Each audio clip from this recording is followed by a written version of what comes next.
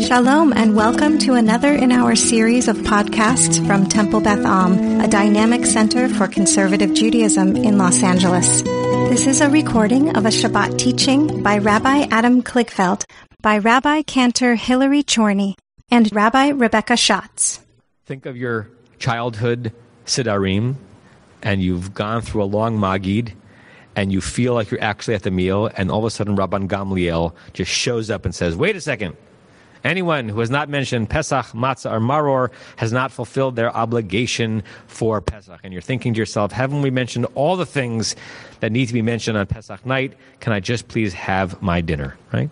It's the moment where your hunger is most intense, particularly if you're in a family like I was growing up that didn't have abundant snacks between the beginning of the Seder until then.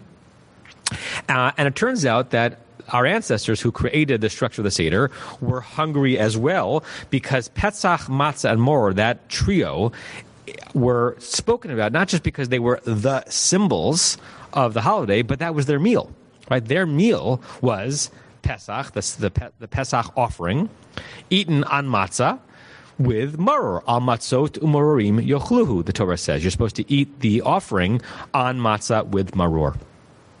Not ours, obviously, specifically not ours. Even for non-vegetarians, Ashkenazim generally do not eat lamb at Pesach, right? Maybe brisket or something like that. Some Sephardim do, but even the Sephardim who do make it very clear that what they're eating is lamb, and they're not eating Pesach, because Pesach was a sacrifice offered only at the temple. We have relics and remnants and reminders. We have our matzah, we have our maror, and we have our shank bone. What it isn't is a Pesach offering. We have the Zroa, not the Pesach. And we know the word game, right? We know that the holiday called Pesach, which in English is called Passover, is because the Hebrew root lifsoach, from which we get Pesach, means to pass over. And we know the story. That's when the smiting happened. When the smiting happened on Exodus night, somehow all the smiting, Pasach Aleinu, passed over us and spared the Jewish homes from the awfulness of the 10th plague. I was discussing this with my dear friend and colleague and teacher, Rabbi Barry Dovkatz, this annual question of why did we get spared that night, and how did we get spared that night? Why? God loved us, and God wanted us to be free, and God wanted the Egyptians to pay the price for enslaving us. How did we get passed over? This strange and wonderful story of the Malach HaMavet, the angel of death. Depending on which image you have, if you have a Cecil B. DeMille image of it, it's that green smoky stuff going through Egypt, or if you have a Prince of Egypt image of it, it's a different scene. But somehow the Malach HaMavet comes into Egypt and somehow knows the distinction between the Jewish homes in Goshen and the Egyptians' homes in the area, and somehow they needed a sign. The angel of death needed a sign to know which houses were which. A messenger sent by God needed a GPS. What's going on with the blood of that Pesach offering on our lintels? Rabbi Nathan Laufer writes the following. He says, Rabban Gamliel explains that we ate the Pesach sacrifice in the temple times because God passed over Pesach, the houses of the Jewish people, when God smote the Egyptian firstborn. But why did God pass over the Jewish houses and redeem the Jewish people from Egypt the next day? Because the head of every Jewish household had the courage to set aside and slaughter a sheep which was worshipped by the Egyptians as a god. Then, in an act of brave defiance towards their former taskmasters, the Jews painted their doorways with the very blood of the slaughtered sheep, the blood of their oppressor's idol. Every Jewish household engaging in this ritual demonstrated that they would henceforth be engaged in serving God rather than serving Pharaoh and their former Egyptian masters. Because of the courage of the Jewish people, did God hover over the Jewish homes and spare their firstborn while striking the Egyptian firstborn, end quote. According to this read, which I love, what's going on in that scene is not magic, but more like Nachshon, the Midrash of Nachshon being the one to step first into the sea a week later, only after which the sea split open. God needed to see the Israelites' courage before God brought divine power. We had to earn that redemption that night. This was not a messenger sent by God giving redemption for free. We had to earn it by spurning and sticking the thumb in our oppressors with courage. In the words of Rabbi Katz, Pesach, the sacrifice, is not just a culinary choice. It is an act of defiance, or I would add, it's a relic of an act of defiance. So our shank bone is not just a remnant of a sacrifice that we don't do anymore, but a relic of bravery and a push for us to replicate it, to stick a thumb in the eye of the oppressors of today. I grew up in the era of the Russian refusnik story. I twinned my bar mitzvah with a Russian refusnik. My parents went to Russia undercover with cloak and daggers in the late 80s to visit refusniks. I went to the March on Washington in 1987 or 1988, whenever it was. And I grew up with Anatoly Natan Sharansky's name and story deep in my consciousness. And I really never thought as a child that he would be free. I really thought it was a total pipe dream. And when he was freed, it was a moment of tremendous Jewish pride and celebration for me. And I don't know if you recall this moment, the moment that he marched across from his KGB captors across some bridge where he was going to be collected. I don't remember if it was from Americans or there was an intermediary, the Germans or the Israelis. I don't remember the specifics of it, but I remember what it looked like. Natan Sharansky, having been in the Gulag, having endured what should not be endurable, instead of walking straight across the bridge, he zigzagged. He made a weird meandering walk across the bridge. And he was asked afterwards why he did that. And he said, it's emotional for me to say, because the KGB officers who were in their last moments of owning me said, walk straight. And I decided not to. I decided to do the exact opposite of what my oppressors asked me to do. He was about to be free, and he was still exhibiting courage. I want to share with you another story of courage in this vein of reconsidering the Pesach offering to be a moment of courage. And this is a story that's not very well known. In 1939, a man by the name of Gilberto Basques was named Mexico's consul general in Paris. And on a level probably dwarfing what Oskar Schindler did and what Raoul Wallenberg did, he saved and he ended up saving an enormous number of Jews. His specific goal, before he decided to exhibit all this bravery, was to save Mexican citizens who were trapped in a war zone. But he went beyond that. He saw the desperation of those trying to escape the Nazis, and he felt that he had to help. He convinced the Mexican president, Cardenas, to bring refugees to Mexico and to give them instant citizenship. He rented 2 castles in Marseille. He planted a Mexican flag on those castles saying this is Mexican territory. He kept refugees there. He fed refugees there, some of them having been recently rescued from concentration camps and safe houses around the area.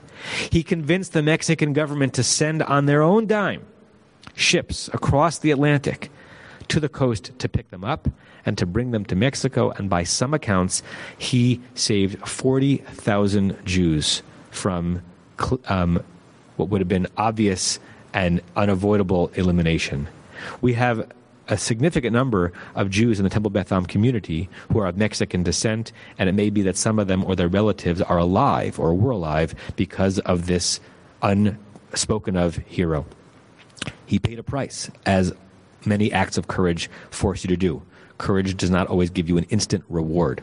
In 1942, German forces occupied the Mexican consulate, arrested any of the refugees who were being held there, confiscated documents and property, and specifically the property of Mr. Basques and his family. German submarines destroyed Mexican tankers that were transporting oil to the United States, and in response, Mexico declared war on the Axis powers, which means that the country of Mexico was brought into World War II significantly because of the act of the heroism of this consul general in Paris. Otherwise, they would have been on the sidelines. At this point, Mr. Basques, I hope I'm pronouncing that right, and his family became prisoners of war. It was not until 1943 that Mr. Basques was freed and returned to Mexico, where he was received as a hero by the refugees he had saved.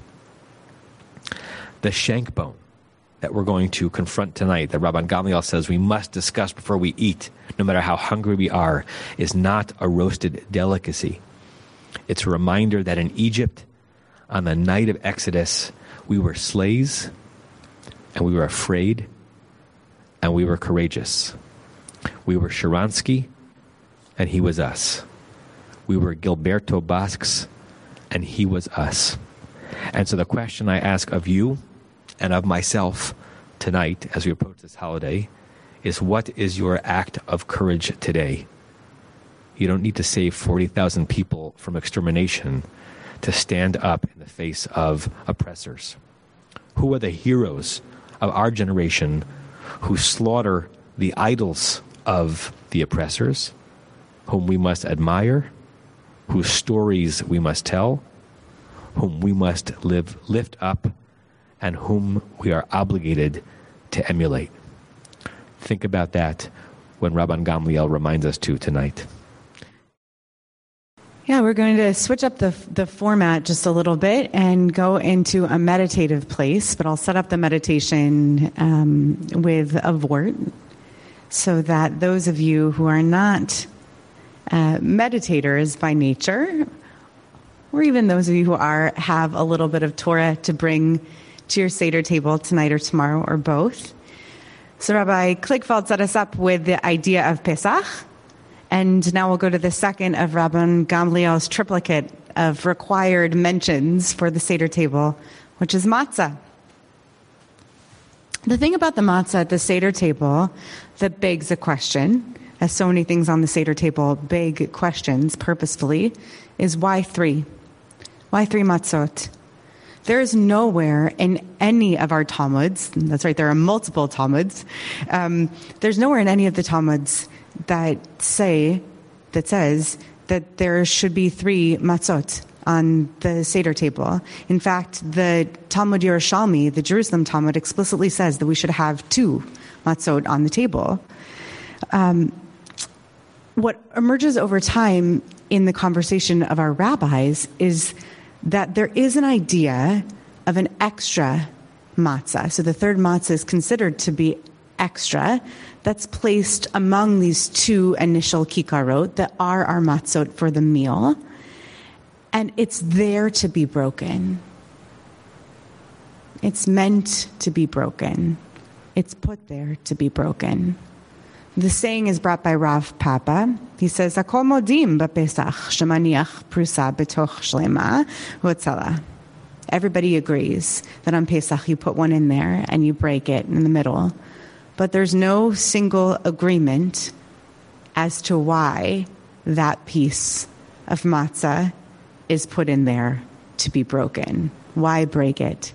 So like a good object on the Seder table, starting from the Mishnah and Tosefta layer of our rabbinic conversation, it's there to beg more questions. I'm going to take us into this meditative place from an idea that I found in the Orchot Chaim Pesach, which is that this broken piece of matzah is a zecher l'kriyat Yam Suf. It's a remembrance of the tearing open of the sea, the splitting of the sea. That's what the yachatz, the breaking, is. So that's the place that I'm taking us to. I want to invite you to take yourself physically into a place that I've learned, and to use the language of, thanks to Rabbi Kligfeld, of poised rest. So I want you to find a place of comfort and get yourself settled, both your body and your breath. Settle into your chair or whatever space you may find yourself in. Settle the palms of your feet and the palms of your hand, whether up or down. Settle your breath within yourself. Let it slow. Settle your shoulders. Everything else will follow. Settle your mind. As I said yesterday at Kabbalat Shabbat, this Shabbat Hagadol did not ask to be samuch to Pesach. It didn't ask to be rushed. Let the Shabbatiness of this Shabbat rest you. Settle into this Shabbat for just a moment. Don't rush. Let your breath be. I want you to find yourself in that settled place beneath the cover of the matzah. Maybe you have a special matzah cover. Maybe you wash one of your challah covers and use that to cover up those 3 matzot. What will you use this year? Think to that. Are they special matzot?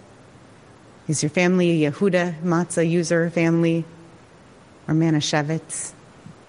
Did you get special Shmora matzah? Did you bake soft matzah with Aaron Asher in one of our programs? What's under your cover? Picture it. Be there. Get to your Seder table and settle yourself among the kikarot. So many things this year have made us pessimistic. We've begun to put our place and our lot with the impossible. We've begun to imagine that there are so many things that will not happen. It's very easy for us to think that the things that we wish will come to fruition will not, because so many things that we hoped would happen b'shana haba'ah when we sat at the Seder table last year did not in this year. I want you to crack that matzah in your mind and imagine that just as the sea split, something great is possible. What do you want? What do you need to happen in this next year? And I want you to believe it can happen. It could happen. It might happen. Sit with that yachatz. Break that possibility open.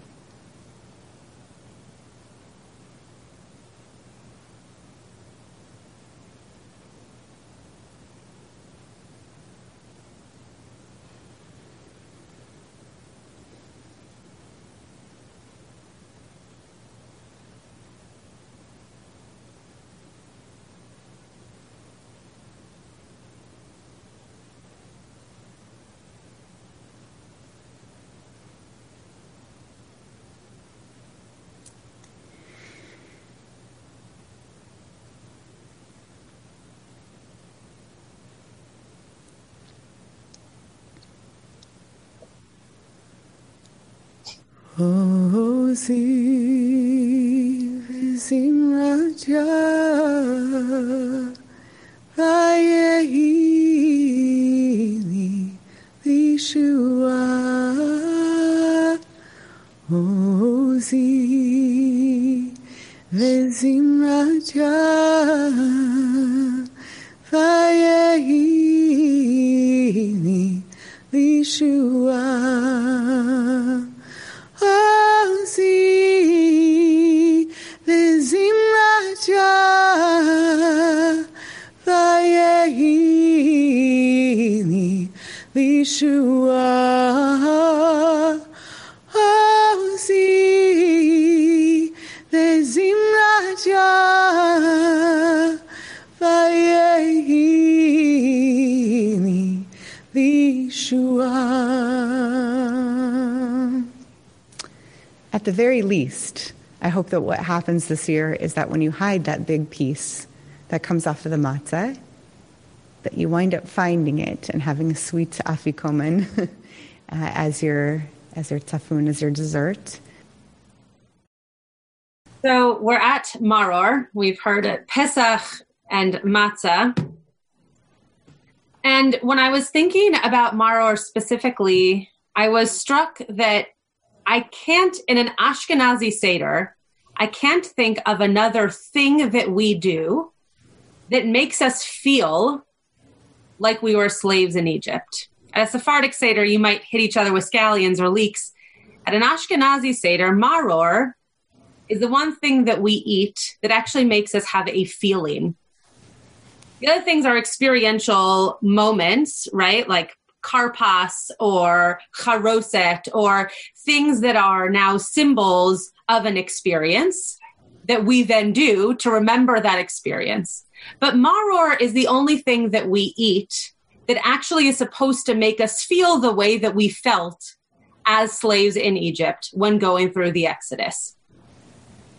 And I started to wonder why that was so interesting to me. I love Pesach. I love Pesach for the fact that it allows us to ask questions. I love Pesach because it is something that not only asks us to remember, but gives us tools how. And I love Pesach because it doesn't tell us that we have to be who we are in the moment. In fact, it tells us that we need to recall who we once were. I'm a really terrible actress. And one of the reasons for being a terrible actress is because I always have a very hard time trying to convey someone else or something else. And yet on Pesach, we are asked not to just show up as Rebecca Schatz, but we're asked to show up as Rebecca Schatz during the time of the Exodus.